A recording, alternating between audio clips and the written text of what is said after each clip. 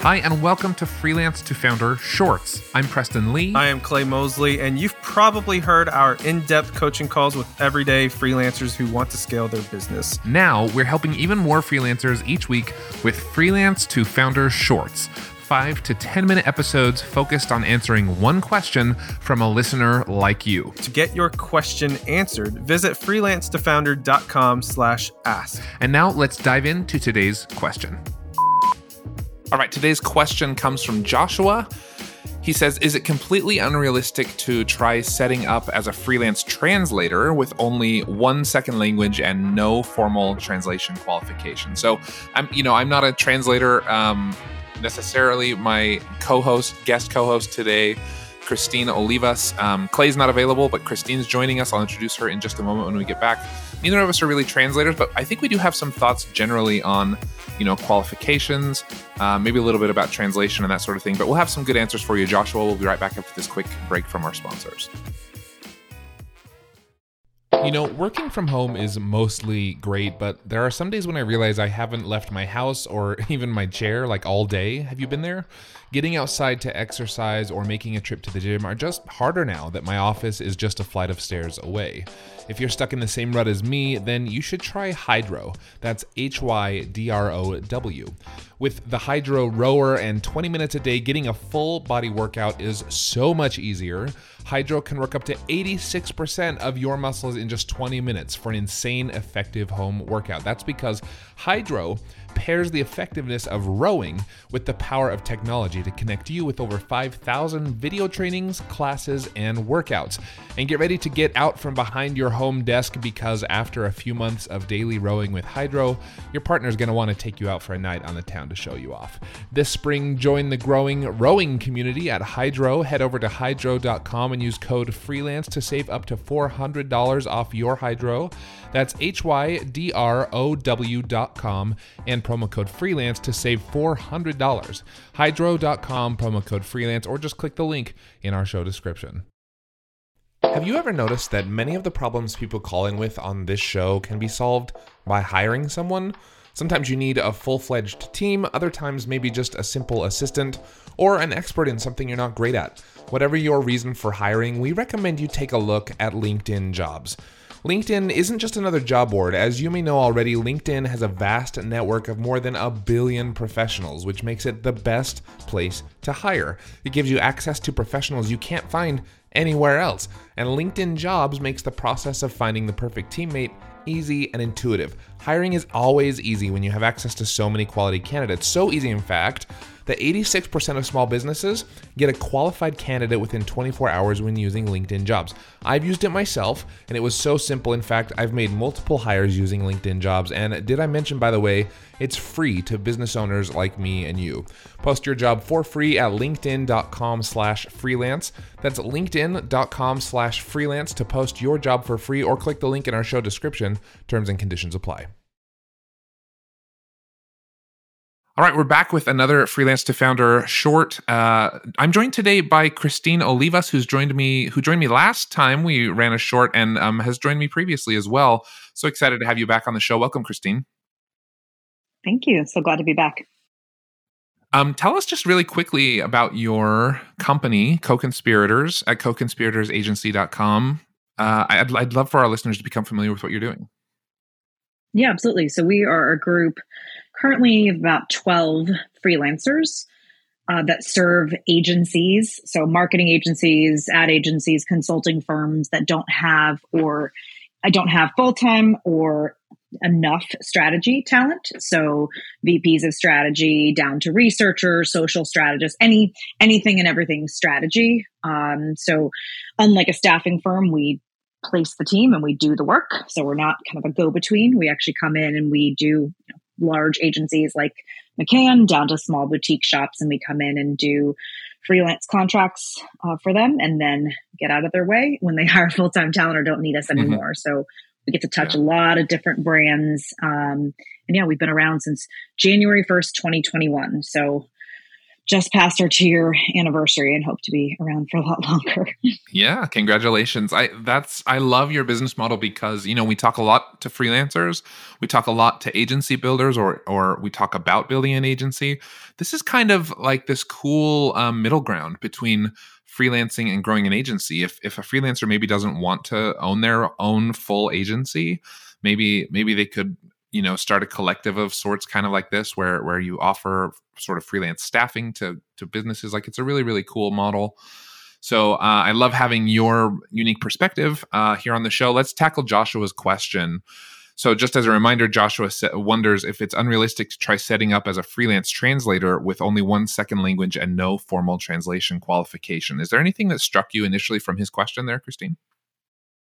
Yeah. So the first thing I would say is I wish I knew a little bit more about Joshua's kind of status or history as a freelancer. So, is he already, let's say, a content creator, for example, with a decent portfolio and an active business, and this is a new exploratory for him? Yeah. Or is this, trying a brand new freelance career? If the former, I say diversification, especially at the beginning, is really, really important. At the beginning, I obviously am pretty focused now with my business. We do strategy. Not that strategy isn't a wide bucket, but it's narrow. We don't do marketing. We don't do, email campaigns. We keep it relatively in the strategy bucket. But at the beginning, I did an event run of show for a company. I produced a business lunch. I wrote copy for emails and anything and everything just to sort of one, pay the bills after leaving my, more lucrative full-time job, and two, to sort of see what felt right and what had potential to be a long-term freelance sort of career or focus. So we talk about all the time on the show with Clay, actually. It's like, there's nothing wrong with sort of experimenting in the early phase. This niching down that you hear all the time from the quote unquote experts, like sometimes people jump into that a little too quickly. So I just to add a little more context though, and I want you to continue after this, but just to add a little more context, Joshua did leave a pretty long Facebook post when he left this question. He did say he's a full-time employed tree surgeon. I'm sort of intrigued by what that is. I don't actually know what that is, but he's employed full-time. So this sounds to me like it's sort of a side foray into freelancing, maybe. So if that impacts your answer at all, I think let's maybe lean that direction.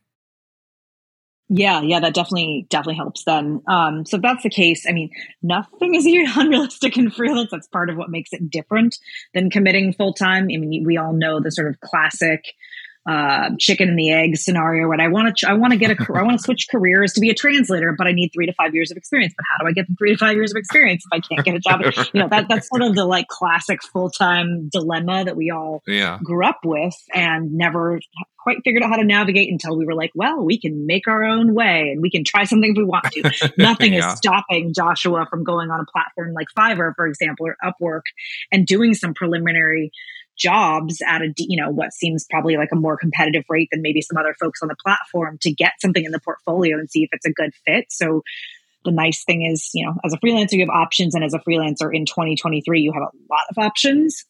So I would not shy away. Simply, there is no such thing as unrealistic in my mind when it comes to freelancing, as long as you're willing to be reasonable about rates and know that it might be a little bit lower at the beginning without that formal kind of qualification. The second thing I'd say is translator could mean a lot of different things. I personally, I don't dabble in like very long form content in the work that I do. So I don't know, translating a medical journal or, a book is a hefty assignment. But in the advertising and marketing and sort of consulting spaces that I spend a lot of time in, there is a big need for short form translation, social posts, reading, checking the accuracy of Google Translate for things like responses to automated emails, customer service tickets, right? There's a lot of stuff, I think, in the space that is shorter form, that is potentially more colloquial, that has a little bit more margin of error, and probably is more fun for somebody trying to do this freelance than sitting down and trying to tackle a manuscript. So I do think the type of translation, I guess, could matter quite a bit. And I think that the qualifications are going to be a little bit less important in the advertising marketing space than they would be if you're doing something with a little bit more, I don't know, academic or publishing rigor. Now, that's such a good point. Yeah, there's a lot more maybe at stake if you mistranslate a medical journal than if you mistranslate a social post or something that can be deleted or edited or whatever, and lives aren't actually at stake. So that's a really, really good point. I think one thing that I was thinking with Joshua's question is like sometimes we get in our own heads a little too much when we want to start freelancing, and we think like, well, so what I see a lot of is like, well, how do I get a business license, and should I be an LLC or should I be a sole proprietor, and where do I get my logo designed, and where do I get my letterhead printed, and like all these questions. And it's like, no, slow down.